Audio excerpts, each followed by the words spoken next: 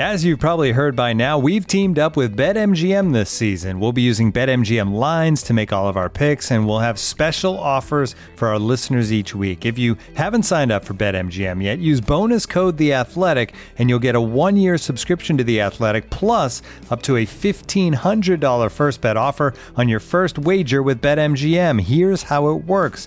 Download the BetMGM app and sign up using bonus code The Athletic. Make your first deposit of at least $10. Place your first bet on any game and claim your voucher for a 1-year subscription to The Athletic. See BetMGM.com for terms. U.S. promotional offers not available in D.C., Mississippi, New York, Nevada, Ontario, or Puerto Rico. Gambling problem? Call 1-800-GAMBLER. Available in the U.S. Call 877-8-HOPE-NY or text HOPE-NY 467-369 in New York. Call 1-800-NEXT-STEP in Arizona. 1-800-327-5050 in Massachusetts. 1-800-BETS-OFF in Iowa. 1-800-270-7117 for confidential help in Michigan. 1-800-981-0023 in Puerto Rico. First bet offer for new customers only in partnership with Kansas Crossing Casino and Hotel.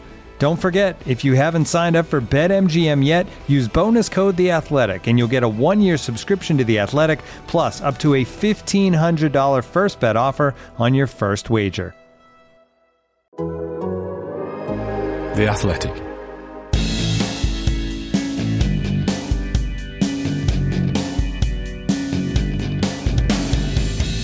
Welcome to this week's Why Always Us. This is your Manchester City podcast from The Athletic. I'm Sam Lee, and because David's away this week, I'll pretty much be taking over the hosting duties. But I am very happy to say that with me is Nedum Onuoha. Nedum, how's it going, mate? Yeah, good pal. Yourself? Yeah. Bit of a mad game at the weekend. Probably a good game to skirt over, really. And fortunately, there's plenty of stuff to talk about. We'll get into that in a second. If you're not already a subscriber to The Athletic, you can read all of our articles on City as well as everything else. And don't forget, that goes back the best part of 3 years now. So you just go to theathletic.com/Man City pod. And right now you can sign up for a special price of just £1 a month for 6 months. And this is one of those deals I've said in the past. I have to say that's pretty good. So if you're not on it already, get on it at theathletic.com/Man City pod. Right. So the big story everybody was kind of either going to bed with on Monday night or waking up to on Tuesday morning was Erling Haaland. Look, me and David Ornstein have we've obviously been working on this for the past couple of weeks. It's funny because when the stories kind of came out around 6 weeks ago, that it was all agreed by people that I really respect. I know, and I respect them a lot. People were messaging me a few days afterwards going, "Oh, you've been really quiet. You must know something." And honestly, I didn't really. It caught me on the hop. I was off for a few days. Took me a while to get to grips with it. I was thinking, right, the week I'm back, we'll hammer it now. We'll send out a few feelers and we'll get a story out, and this will be that. But it took a couple of weeks. And then as the weeks went on, we were like, okay, it's not quite there yet. All I can say without giving the game away too much, because we've not written anything yet, is it is in a good position. Since those stories first came out, there have been more talks. They were good talks as far as City is concerned. And the position me and Orny have been in, I think it's fair to say, is we want to be able to do the story when it's on. We don't want to do the story and say Man City have had talks or Man City are ready to do this or whatever, because you might have to wait another 2 or 3 weeks for an update. So the situation we're in now, maybe the story that's come out in the Daily Mail by Mike Keegan is the smoking gun. And, we're reacting to that now. And if we do a story in the next 48 hours, then there you go. It's happening as far as we know. But we want to be 100% sure. And right now, we're not quite there. And we'll leave the little bits and details that we have heard for later on.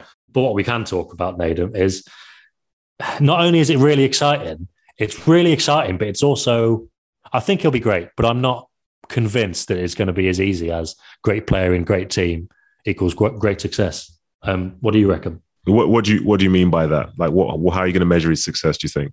Well, I think there's kind of intangible stuff. So this season, maybe Guardiola would say Jack Grealish has been a success and he's settled in very well. And we could look at context of other players and say it's been a solid first season. But I don't think anybody's saying he's definitely repaid the fee. And so in terms of what I feel, I mean, after 1 year of Haaland, 2 years of Haaland, will people be saying, because he won't cost the same as Grealish, but everyone knows the wages, everyone knows the commission. So it's the same. He's effectively more expensive in that sense, in how he'll be judged. Will people be saying, this guy's been amazing? I reckon so. But because of that, the financials of it, because of the pressure, because of the expectation, because he's that good, and because of the expectation that he's going into a team that's already that good, and he'll be working with Pep Guardiola. I'm trying to work out if people would be like, this guy's brilliant in a year's time, or, okay, this is actually trickier than we thought. Because it's always easy when there's new signings. If you think back to Romelu Lukaku going to Chelsea, and I'm not saying it's that comparable, but in terms of the coverage around it, when there's a big signing like that, it's easy to see it as the final piece in the jigsaw. It's easy to see it as positive. It's easy to see it as everything's going to work out. And you kind of overlook not so much red flags, but, interesting little talking points. And I've been speaking to people about it in terms of information, but also how it'll work. And I do think there's a few, let's say, mini red flags. So that's what I mean with. Yeah, I think, to be fair, the mini red flag thing is something which within football is probably more accepted than people from the outside, because the perception is this guy scored 20, 30 goals in this league, is going to come over and score 20, 30 goals in this league, and now this team's going to do this and everything's going to be great. Like, a few of us almost got seduced by that concept with Lukaku at the start of this season. When we saw the hole that Chelsea kind of had, it's like they were missing this piece, but then the piece didn't fit straight. Well, it kind of fit straight away, but then they realized it was a slightly different jigsaw. So there's nothing to say that there's a guarantee as such. And with Haaland, I think, like the two different criticisms. There's a criticism of somebody that supports City, who sees their team in a certain way, and the criticism from the outside who sees City in a certain way and don't have that emotional connection. So for me, like, if he's going to be successful, if he's not, everybody says City need a striker. So if we're going to break it down, what do they need a striker for? They said they need a better finisher, and I'm sure you go into the data and the stats around that. So if they get a better finisher, then surely in its simplest form, and I'm being very basic here for a reason, if he's their top scorer after he signs, then he's been a success. Would you agree with that? Well, this is the kind of interesting ins and outs, because let's say Sergio Aguero, for comparison's sake, because I was thinking about this earlier on, Aguero had seasons where he scored more than 20 goals, but City didn't win the league. And Aguero scored, I don't know how many he scored in Pep's first season, but he was scoring a lot of goals. But in Pep's eyes, it still wasn't where he needed to be. So this is why I'm kind of thinking there's that intangible sense of, is it a success? And I think why I think he'll be a success is he'll need time to adapt, but he'll probably score enough goals while he's adapting that nobody's going to be on his case. Whereas if Grealish had scored another 5 goals, people would probably lay off him a bit more. I think you've made a good point there. It's reminded me of something. And it's the sort of like perception of what City need and what City are and who they want to be.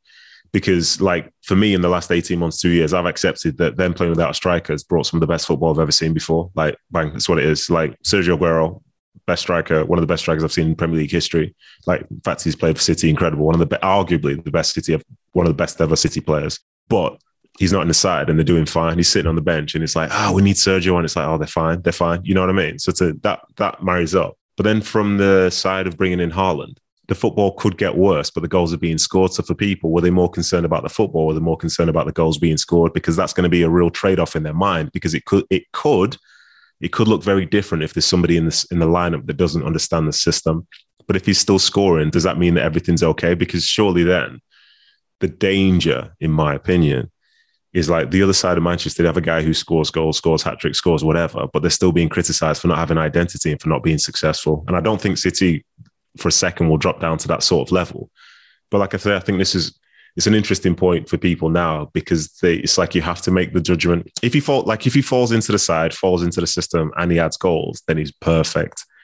But how hard is that going to be when the game that you played previously, when it was at Dortmund and I think was it Salzburg, like it was different. The City system is different. And I think sometimes we don't really give people enough time to be able to come in and figure out how different things actually are, because, it's 11v11. But it's not really when you're in that side, and the movements you make are very different to, say, more classic systems you've seen elsewhere. Yeah, and I suppose the question is, it's funny you didn't mention him, but it's obviously Ronaldo. I was thinking the same thing, because I don't know what to think about that.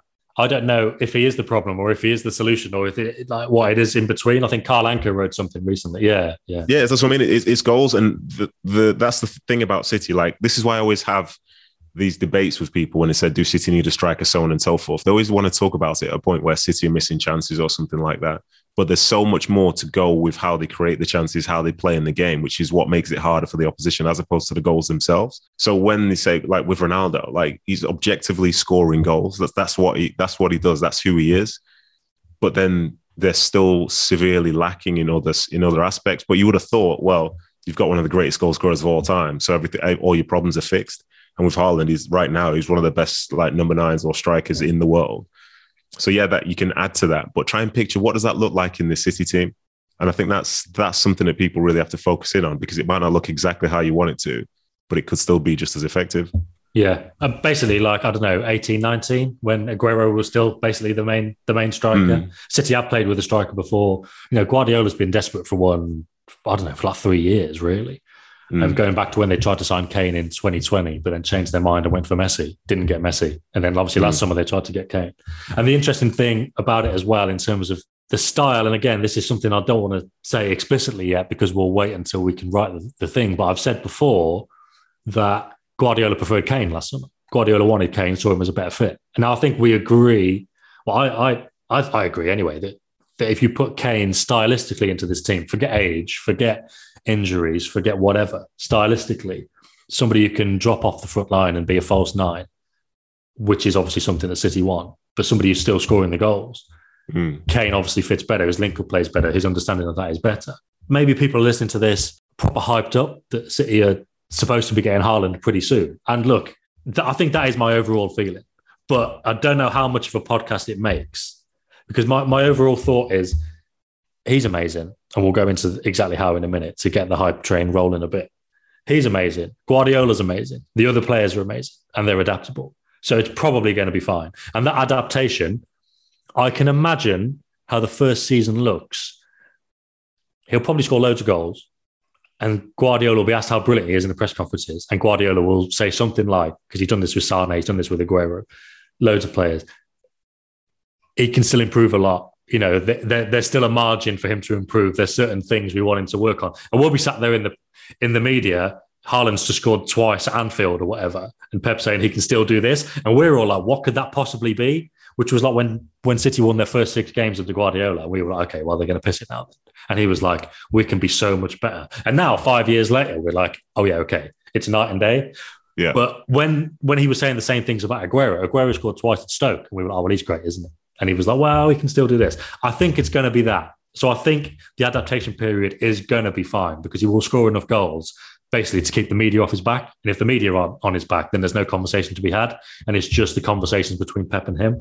Tell you what's going to happen though, I can preempt this now. And, when this happens, it's like the bingo thing, just tick it off or whatever. At some point, if he does sign and he's playing for City and then he doesn't score in a couple of games, you'll see all the breakdowns of Match of the Day on Sky Sports, Monday Night Football. Say, you see, Cancelo's got the ball there. He needs to play a 40-yard diagonal to him here so he can chest it down to the guy that's in the 10 and all this. And we're trying to describe how City should be playing with him, instead of just like seeing this is how they're going to do it. And there's a sense of inevitability that whoever plays, even in that 9, even in City's team, they're not going to score every game.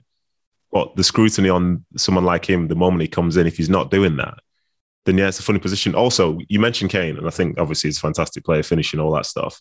My only concern with him a little bit is that, say in years gone by, he's had a tendency to just want to come back to just get a touch of the ball. But then tactically, like, his teams have changed a little bit. But I find it interesting that Southgate, Mourinho and Conte are all allowing him to become more of a false 9/attacking midfielder.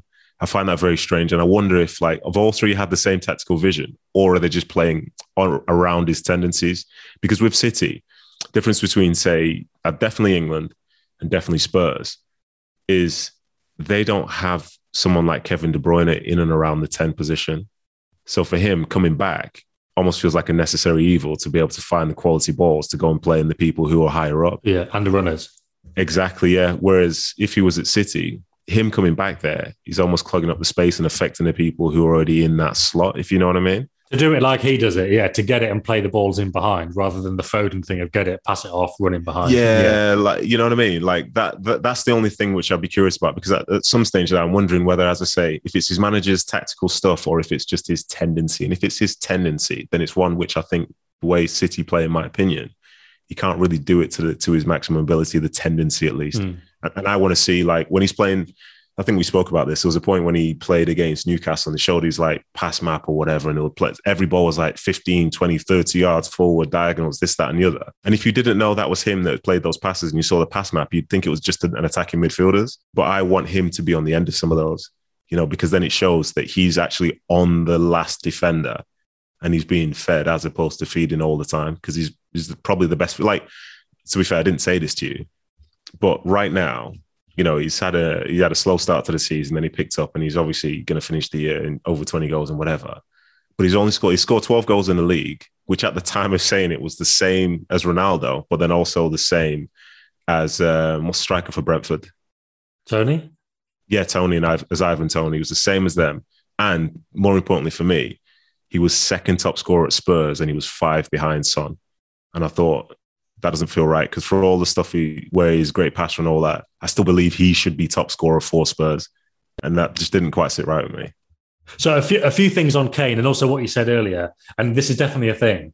So whenever City have had chances this season, particularly earlier in the season, it was okay, well, if they had a number 9, they'd have won that game because they'd done this. And it's almost like it's become that situation that any striker in the world is going to score every chance they get, which obviously isn't the case. So that skewed the debate somewhat. And then Kane didn't really help this, because you mentioned that Newcastle game. I imagine the amount of City fans listening to this podcast who saw Spurs play Newcastle is much lower, let's say, than the amount of City fans who watched Kane at the Etihad against City when he was amazing. And I think the abiding kind of memory of that performance was Kane was amazing as a false 9 and as a striker in the box.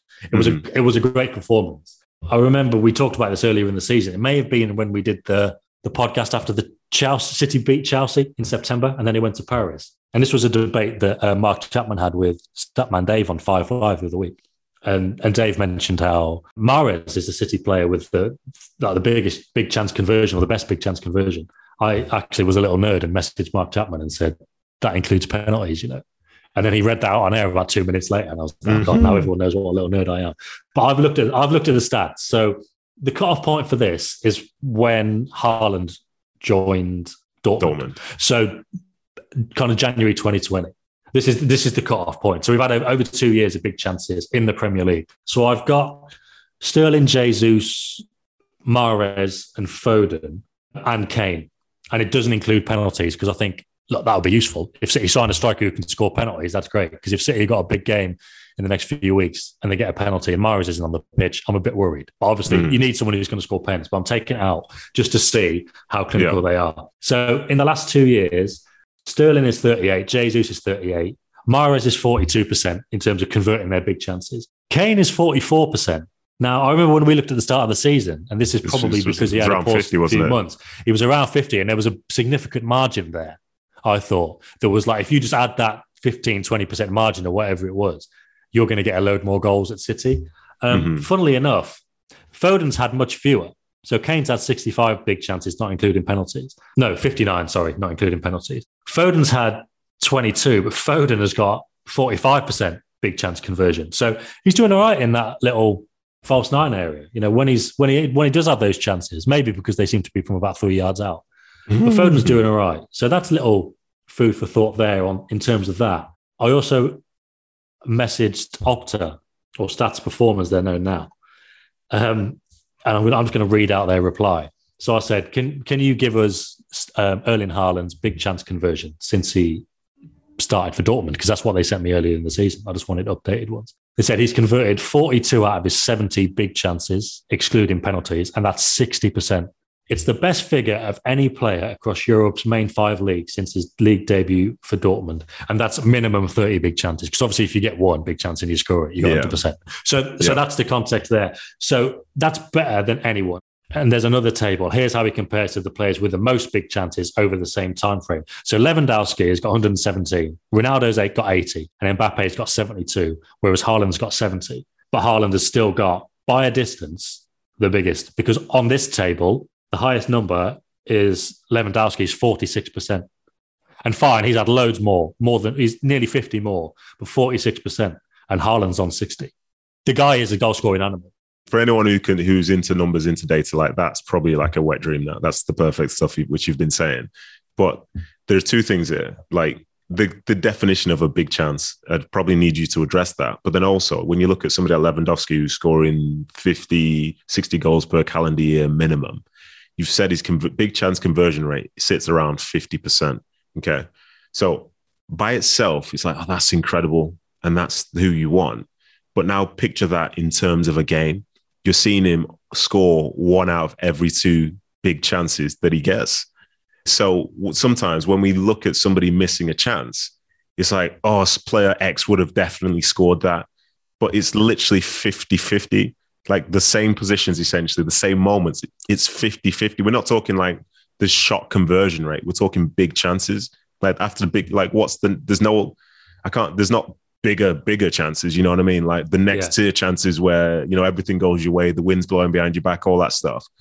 So I think like this is the debate we have. We can look at it from, as I say, from a data standpoint, but then we can actually just try and take in football for what it is. And even the best, they don't score all their chances, yet still, whenever we're watching a game, like we hear it and then it rolls over into the way we talk about it. When a cross comes in or something and someone says, oh, he has to score that.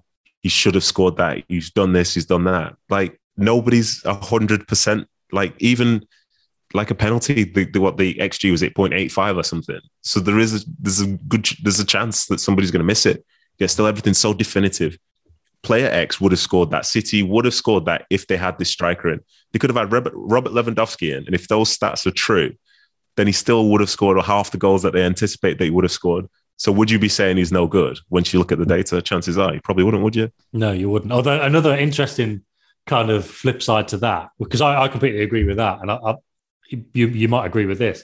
But if you're used to, and look, so the fact that Mahrez and Foden are pretty similar to Kane in terms of those chances is interesting in terms of the big chance conversion. But I mean, if you think about, well, these are the obvious ones, right? And I don't care if it sounds harsh. Look, if this was Mooney on, I wouldn't make these caveats. But because it's you and you're a former player, you know how difficult it is. But Jesus' chance against Liverpool at the weekend, you've got to be scoring that.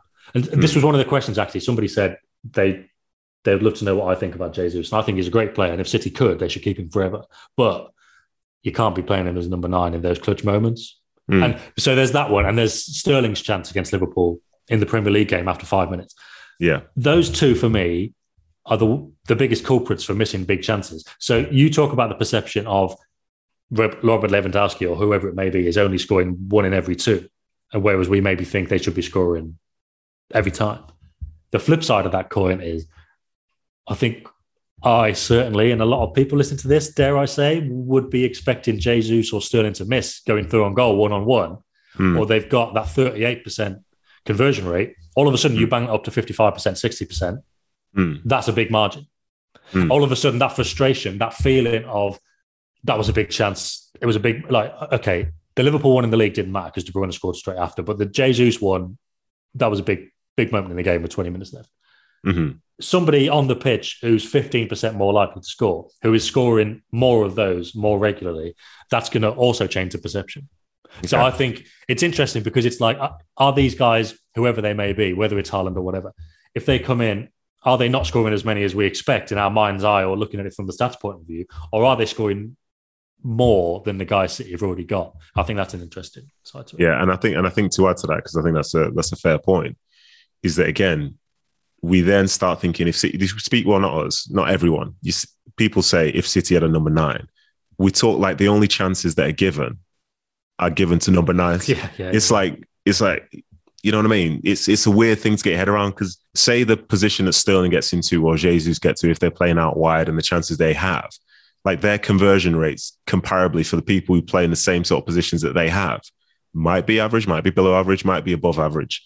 But instead, we're perceiving them according to a player who should be a 50%. Like if you look at some of the data you've said there, the people who play as number 9s, like as literally central strikers, where finishing is probably the most important thing.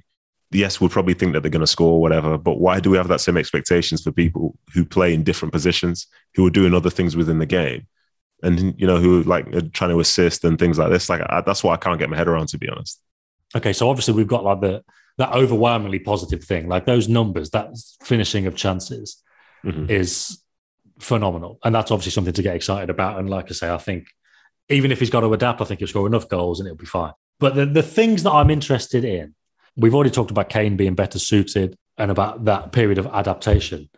There are a few things that it doesn't strike me if it goes ahead, and if it goes ahead with the kind of things that have been reported and the kind of things that we've heard as well. So the massive wages in the dressing room is a really interesting thing. So I'll talk about a bit what I heard last week, and you can give us the kind of player's perspective. So it's easy to kind of think, okay, talking about breaking the wage structure, is it something that players really think about? Is it something that the agents think about more? One perception that I hadn't thought about until it was given to me last week. So this is at least one player at Chelsea. When the talk of Lukaku coming in for 97 million on big money, apparently the feeling, at least with this one player, maybe his teammates as well, was, well, he's getting loads of money. He's getting more than me. But if he helps us deliver the Premier League, which is the one we want now, having won the Champions League, then we can live with that. That's fine. Obviously, it's not worked out so well. And because it's kind of been controversial with the Sky Italy interview and all of that kind of stuff, and it making it look like he wanted to go straight away or his loyalty wasn't there.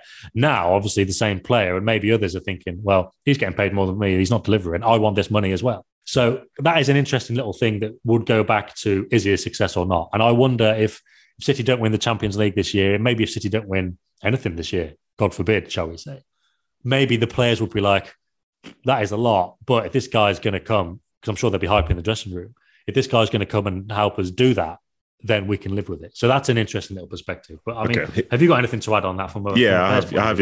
Yeah, 100%. There's slight spin zone for you here. So you get a sense when somebody's coming in and you hear about the money, you never really know what the money is unless you know somebody that knows the truth. So you hear the speculation, you read the stuff online. And if he comes in and he pulls his weight, then the money doesn't affect you as much. And the good thing about that is if he performs as well, then he's basically reset the market.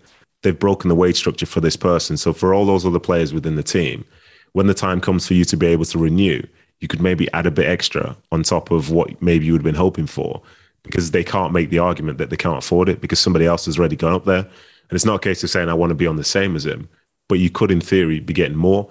Whereas if things don't go well and say somebody, I'm not talking about Lukaku or for Haaland or whatever, but if somebody comes in on big money and they think, they've got the wrong attitude, they don't buy into the culture, all that type of jazz, then it's probably worse for those players, because then the club will never reset the market again and they'll be looking to offload that player and keep things back to where they were.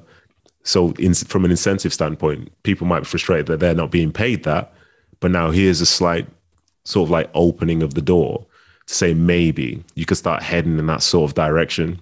And if he's worth what he's worth and he makes the team better, then you'll enjoy your football more because you'll be winning even more. And if he's a good guy, then he buys into the culture.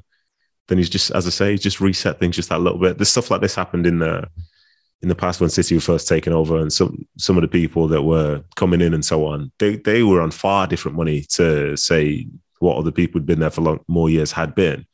But then lo and behold, a player who, if that person didn't come in, would have gone from maybe 20 to 30. Now they might go from 20 to 40 or 20 to 50, because this is the club and this is the way it is. And you're not on 100 like this other person, but this is now the going rate to be a member of this team and this football club. People would hope, if someone's jealous to the point where they feel like they need to get like £501,000 a week or whatever, they probably shouldn't be at your club, because I imagine for people coming to City these days, like, money does matter, but you come for everything else as well. Whereas in times gone by, the money would have been the biggest thing. So I don't think you've got anyone with that sort of mentality whereby they're going to be crying because someone's earning more money than them. That is a fascinating one, isn't it? And just for the kind of, because I hadn't thought about that Chelsea example, but it does obviously make sense once you do. One of the other things along those lines is the commissions. Now, I don't know exactly where we stand in terms of what we're going to say the wages would be or the commissions would be. I was given a figure, an overall figure of how much City have kind of budgeted for it, down to the last penny, wages, commissions, the transfer fee that's going to Dortmund, like all the other stuff that goes into the contract, image rights and stuff. And it was less than 200 million. But if that's true, and maybe that was what they budgeted for initially, and maybe they had to go up recently and it's gone up considerably, I don't know. This is why we're kind of just waiting to iron things out. But it was less than 200 million. And if you think about it, that's not bad. If you think the transfer fee is going to be like 75 million euros, and then you say it's not bad, but most people don't have the understanding of what considering. If you don't have the context of how much people are being paid and what that amounts to, say, annually and stuff like that, because you hear about the weekly thing or whatever, but you're not really thinking about it through the sort of context of, say, how much someone's agent fee is, the image rights, the salary, like that 200 million is still 200 million. But the way that they're thinking about it in the sort of spread of a contract, that's the way that they look at these deals. And I know people from most people anyway, from the outside, don't look at it that way. But that's how business is done. That's how people roughly calculate how much their contract's worth and things like that. So I just needed to make sure that was heard. No, that's fine. But because it's kind of like, so it's relative in the sense that they would have spent, 120 million on Kane last year? And then what would the wages have been? Over a 4 or 5 year contract, it would have been about the same anyway. So, but it's mainly relative to what's being said. And if this number's right, and maybe it's been bumped up, but I believe that was definitely the number they were thinking at some point, then given that 75 million euro transfer fee and these mad wages and the mad commissions, it doesn't all add up. It seems like wages can't be that mad, or the commissions can't be that mad. So I've only mentioned that. That was supposed to be a little brief side point, and we'll hopefully be able to, by the time we've got stuff in black and white, come back to that. But the commissions as well, it's like paying huge wages and paying huge commissions. It just doesn't feel like a City kind of thing. And I suppose this isn't really fair to put under a red flag, because you can change the way you do business and it work out very well. And it could be, you could applaud them actually, because I'm sure there's City fans who've been saying, we should spend more money. We've got loads. Why are we just buying players for 50, 60 when we could really push the boat out? We could have got Mbappe. We could have got whoever it may be in the last couple of years, Van Dijk, let's say.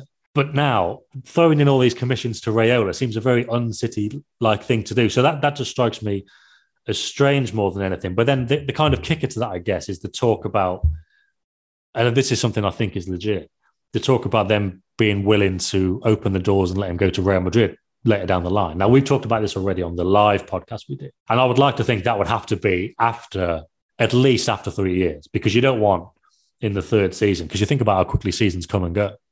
You don't want the third season to be half full of stories in the Spanish press about Operation Haaland. You don't want that. And I'd like to think City have got some kind of long game in mind where they're like, okay, we'll say he can come for 3 years, but we'll keep him for 10. Maybe like a bit like they're doing with Guardiola. I'm sure Guardiola never thought he'd be here this long. And if he signs another 3 year deal and he's here for 10 years, then they've got him really. You're not trapped, because he loves it. And they're probably hoping that Haaland's going to love it as well. But the whole wages thing, there's potential for it to go wrong, potential. The commissions are unusual, but the flip side of that is it goes to show how much they rate him. And I think some people at the club have had to be persuaded to go with it, because of some people at the club haven't liked the figures. But ultimately, the people who have made the decisions are like, look, we think this is the best thing for the club. So they have gone with it. But then, it's the Real Madrid thing. Like, if he's got a clause to go to Real Madrid, you don't want that kicking in for 4 years at least. Yeah, and the Real Madrid thing as well. Like, if this is true, and who knows if it's true, I worry that people question his loyalty or whatever. If he gets to like year 1, year 2, he's not doing very well. Well, it can be a narrative then. If, like you were saying earlier on, sorry to jump in, but you were saying earlier on, if it's not going well, and people, on match of the day, they're saying this is how City should be playing, and everything gets overanalyzed. All of a sudden, it's like, and there's this clause about Real Madrid. This isn't us being negative now. This is us kind of knowing how things work. Yeah, just preempting how things could happen. I think in fairness to the kid or whatever, and I'm calling him kid because I'm a bit older now. But in fairness to the kid, like this year for Dortmund, everybody knows it's his last year, and he's played well for Dortmund. You know what I mean? And you've not really heard anything about people saying his attitude stinks or anything like that. So the hope is that he carries on being that person. And if it's a case of he's got ambitions to play for Real Madrid further down the line, firstly, Real Madrid could be an absolute car crash down the line. Who knows? But then also, at least he's not saying, I want to go and play for Man United further down the line, or I want to go play for this team in the Premier League further down the line. Because then that's when like the real deeper narratives can sort of kick in. But yeah, I understand. And I think as well, the wording you keep saying, like, it's the right thing for City. Like, days gone by, it'd be the right thing for the manager, but the manager's not making the sign. And whether the manager's there in Pep, whether he's there or not, you can still see Haaland being a significant part of what Man City are and what they're trying to be. So I guess in this moment, if this is what it takes to set up the future, whether it's short, medium, or long term, like, what are you going to do? You're going to say, it's like, no, we'll just pass. We'll just pass on one of the most significant players of his generation in football right now. Yeah, exactly. And to be honest, I mean, there's another couple of things we could run through, but ultimately, if this goes through, we're probably going to be doing this again, whether it's me and you, or me and whoever else. Yeah. Like, the injuries is one thing, but look, like you just said, one of the best players of his generation. Like the figures we gave, unbelievable. He's unbelievable. Pep's unbelievable. I don't want people to think we're pissing on the parade already, and the contract hasn't even been signed yet. But more so me, they would probably think that. I love this City team, and I'd love them to be able to add in someone like Erling Haaland. And I feel very happy that they're even part of like discussions for players like that at this point. And I'd love it even more if he decided to come in, because he's going to have every option available. And it's not just going to be a case of, well, City threw more money in, because at the end of the day, the price is the price. And this is what's going to cost to bring him wherever he wants to go. And there are tons of people who would love to do it. But if he chooses to come City, then fantastic. And I think it'll be great in the Premier League as well. Yeah. And one thing as well to add to that, in terms of great player coming to the Premier League, possibly actually the biggest signing in Premier League history, given he's a young player with huge hype on the way up and quality. But that's maybe a conversation for another day. But also, how many times do we see players who are the next big thing? And I'm thinking a couple of years back, Frankie de Jong, Matthias de Ligt, these going to be the next guys. They go and get moves where it doesn't work out. De Jong went to Barca, which has been a bit of a mess. Look, I'm not saying neutrals across the world are going to be flocking to watch City matches and they're going to be saying, oh, thank God he's gone to City.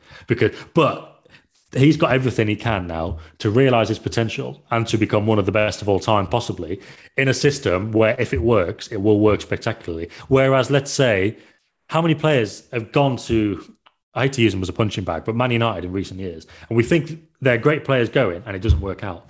Yeah. They're not in the right system. They're not in the right environment. At City, they've got the right system with a few adaptations. They've definitely got the right environment. Yeah. It is a very exciting transfer. And if we want to see the best young players around the world thriving, then we kind of want to see them go to the best clubs. And I know that that's not a perfect argument, because maybe it should be more equal. The quality should be spread around a bit more like the old days. But that's how we're going to get the best out of them. And it is very exciting. Yeah, for sure. Looking for an assist with your credit card but can't get a hold of anyone? Well, luckily, with 24/7 US-based live customer service from Discover, everyone has the option to talk to a real person anytime, day or night. Yep, you heard it right. You can talk to a real human in customer service anytime. Sounds like a real game changer, if you ask me. Make the right call and get the service you deserve with Discover. Limitations apply. See terms at discover.com/creditcard.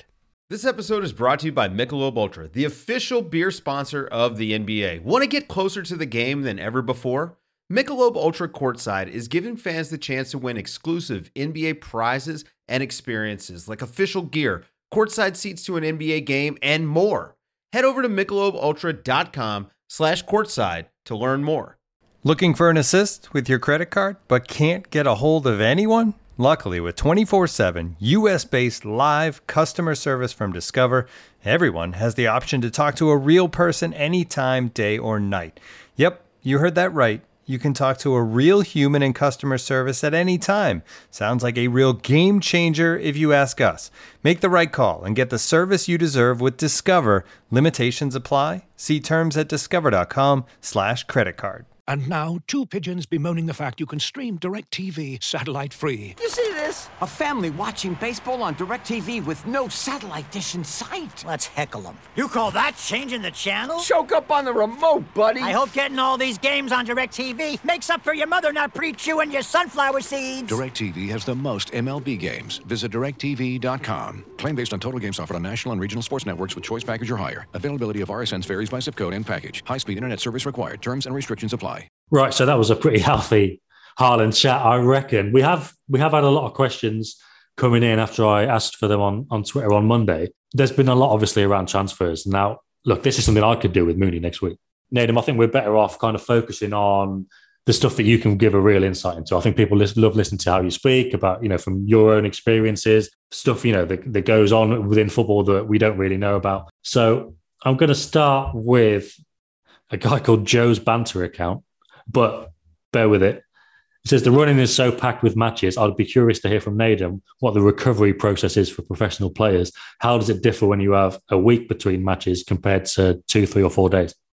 It's so funny. Like, if you have that as your account name, people are gonna like read whatever you say with like, oh, is he being serious? Is he joking about? But yeah, if this is a serious question. So the big differences are, like, if you play Saturday to Saturday, then you structure a week in a manner whereby there's an element of recovery either the day after the game or on the Monday.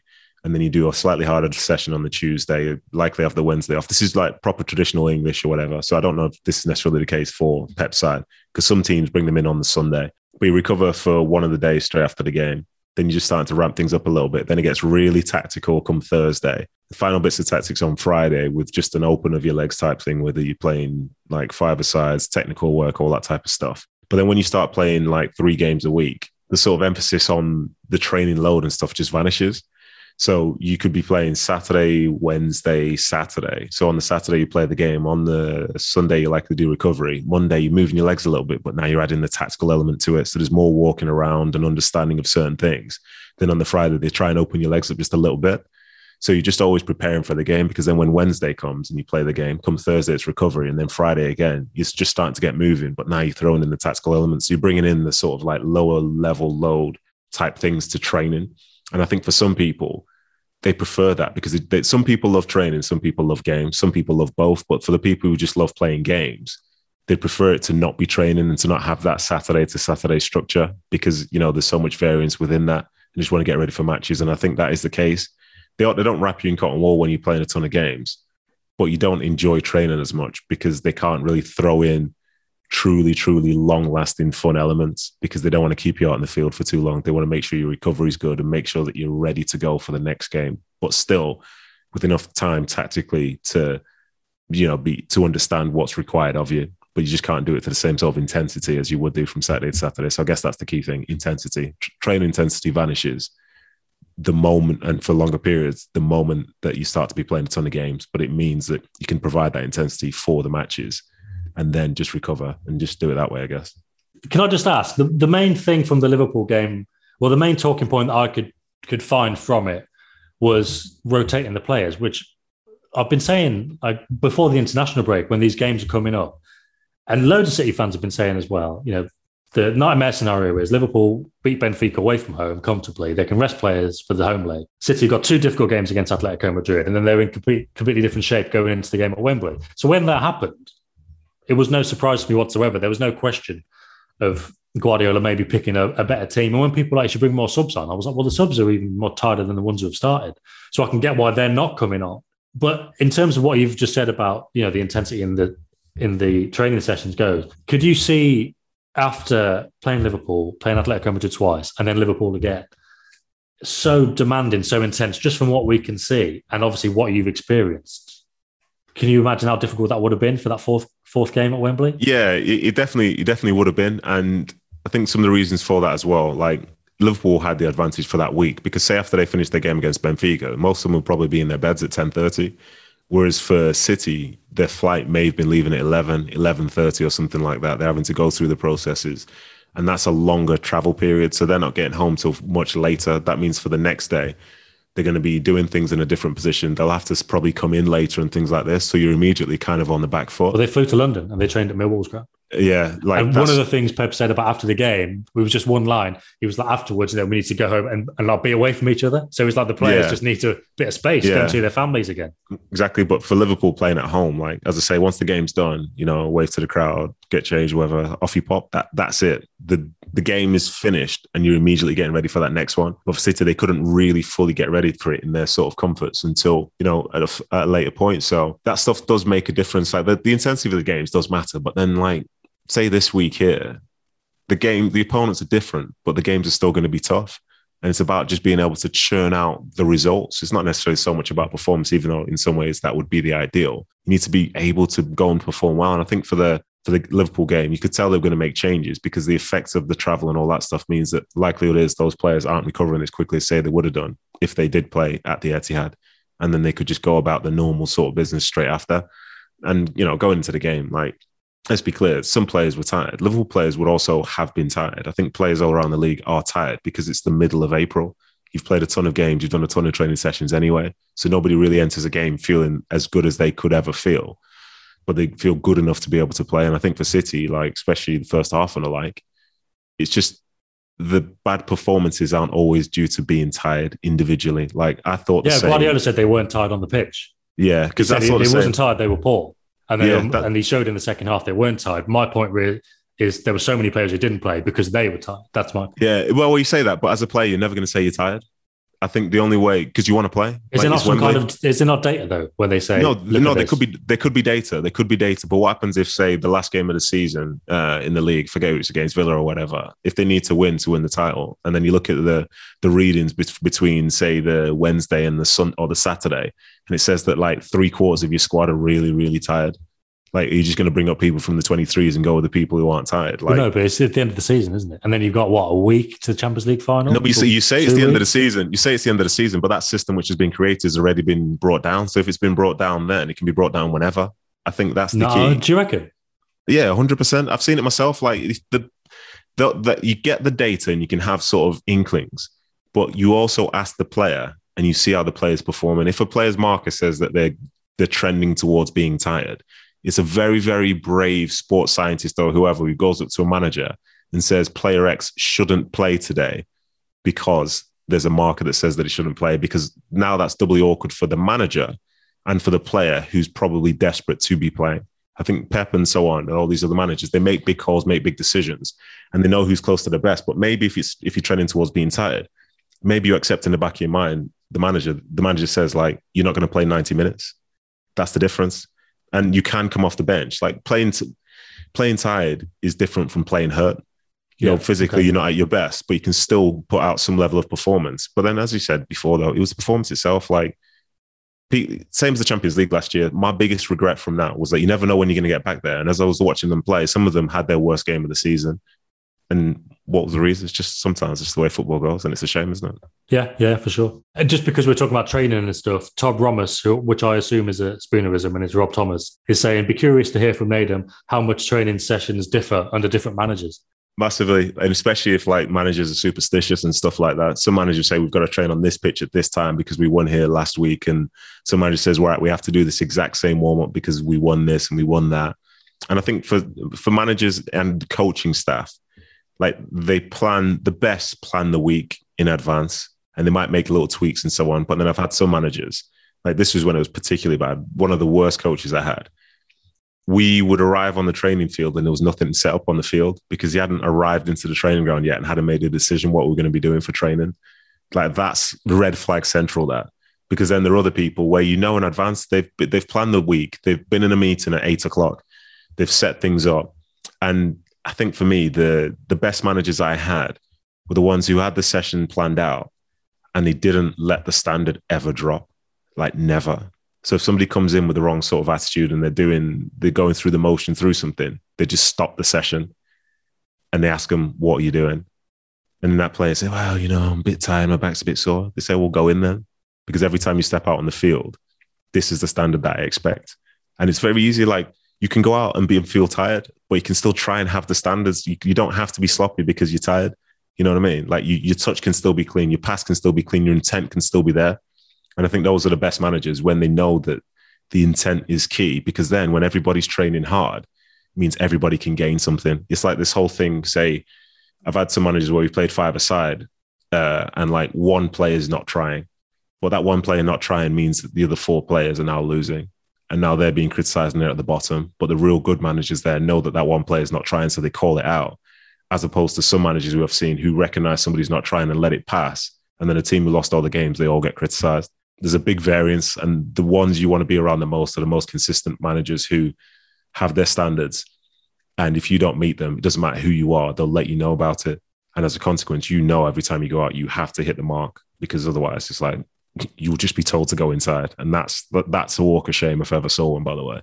I bet that never happened to you, did it? Never.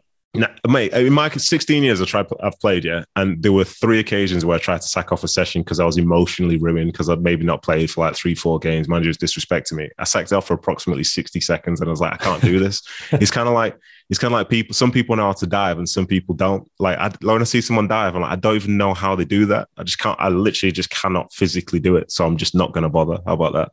Just a quick one to finish on. So we've got 3 questions because we've had quite a few about like the squad size. Loads of people, RG, Sandy Rush, Rich, John Robbo, Dominic, loads of people asking about the squad size. And so Guardiola, in his press conference, I've written about this I've written about it in an article and on Twitter as well. Guardiola was saying, I need to analyse why in the first halves of the last 3 FA Cup semi-finals, we've been a bit flat. And he was talking about all these things. And obviously, most of the press conference had been about his changes and fatigue and stuff. And I was thinking, because I've been thinking about this before the game, I was like, well, surely the squad isn't big enough. Because he always says it's not a massive squad. City fans say it's not as big a squad as people think. It's quality, but it's not big. It's not big on numbers. So I was thinking, and I asked him, is the squad not big enough to win everything that you want to win? Because Guardiola always wants to win every competition, which is a difficult one to figure out, really, because you can't just expect them to drop games. But also there's so many things, and probably not for the end of an hour podcast, but there's so many things you need to go into, like the morale of the players. That we talked at the end of the last season in the summer about loads of City players not being happy with their minutes. Suddenly you start adding in 3 top players. It might not work. But I looked at it again and looked at those games, and I thought, okay, maybe let's say they could do with an extra player. Let's say if they hadn't sold Ferran Torres and he would score loads of goals, that would be great. But the lineups they've had against Chelsea last year in particular and Liverpool this year been full of good players. So is the squad not necessarily not big enough? But I'm going to say this and immediately add the context of not good enough to win all 3 or all 4, bearing in mind that all 3 or all 4 is perfection. So basically, the squad isn't perfect. You can't have Raheem Sterling fit and firing if he's playing 2 out of 5 games. You can't have Gabriel Jesus coming in on form when he started 1 Premier League game in 3 months. Is that how it, that's what I'm viewing it. Yeah. So for me, I thought the squad, the team that went out on Saturday, you're talking about Fernandinho, Phil Foden, Bernardo Silva, midfield 3. You know what I mean? You talk about Grealish playing in there and others. The back line's the back line. That team, maybe at their best, aren't as good as that Liverpool team would have been because they're closer to being their set side, but it's still capable of not being 3-0 down at halftime. They're still capable of finding a result because at the end of the day, that team that City put out is still better than I think at least 18 other, maybe 16, 17 other teams in the Premier League. And Liverpool have dropped points this season. It's not been to solely the best sides. So I don't understand that. Zinchenko was playing in the Champions League final, and now someone's like, he's playing now, so it's not good. Fernandinho was they said if he played in the Champions League final, then he would have won. That's still the same guy. That's Phil Foden. That's the guy. That's Grealish. That's the guy. So I'm not buying into that. And I think to be fair as well, overall, no club, in my opinion, in history has had a squad which is going to be as deep as everybody would like because of the nuances of stuff that, like you said at the start, where you can have a quality squad, but for all the quality that you have in there, you can still only pick 11. And if you have 6, 7, 8 real quality players who don't play week in, week out, that's going to be very disruptive because when they get signed, most of them don't get signed to sit on the bench. That's a second choice goalkeeper. But if you're a left back, a right back, centre back, midfielder, whatever, you're good enough to be able to play. And I think the issue with Pep's rotations, in my opinion, is at times when he rotates people who are perceived to be in really good form, when he rotates them onto the bench and then the result doesn't go the City's way, that's when there's bigger criticism because it feels like they're just resting and filling the squad with fodder or whatever. But then there are other people where, say, start the season, if Kevin De Bruyne was on the bench, it wasn't the biggest of deals because he wasn't playing that well anyway. But you didn't say it was a rotation. It's just the team that was picked. And it's very, football's very reactive. I'm not going to be too critical of everyone because it's all opinion based as well. But these squad rotations are only ever an issue when City lose. But the nature of the team went up against, Liverpool were in a good spot and they did their rotation as such on the Wednesday to get ready for the Saturday. But City couldn't do that. So at the end of the day, the way the two teams met was in a different position to how they played the first 2 games, where a lot of people would say that City deserved to have gotten more than just 2 points from those 2 fixtures. So I think the squad is good enough. If they were playing, for example, they could have been playing Palace on Saturday. Could that City team have beaten Palace? Would you reckon? Yeah, I think they could have beaten Chelsea as well. So it could have been Liverpool. That's what I mean. So what we say? This is my point on it, really. It could probably do with an extra body, but it is good enough. It could do it. Yeah, 100%. And if they played well and they lost, then I'd be saying it's a bigger question. But they played badly and they lost. So as a consequence, what we're really saying, because it's not like a like for like comparison. That was a perfect hat trick. I think we got some Liverpool chat in there at the end. We got plenty of Haaland chat. And we got Nedum's unique insight and input. And That's all. That's all you could ever ask for from a podcast, I think. And with that, that is the end of this week's episode of Why Always Us. Well, thanks. I was going to say as ever, but thanks to Nathan Manua. Yeah, good to see you, sir. Thank you, mate. Pleasure as always. And don't forget, you can sign up to The Athletic right now for £1 a month for 6 months by using the code ManCityPod. The Athletic.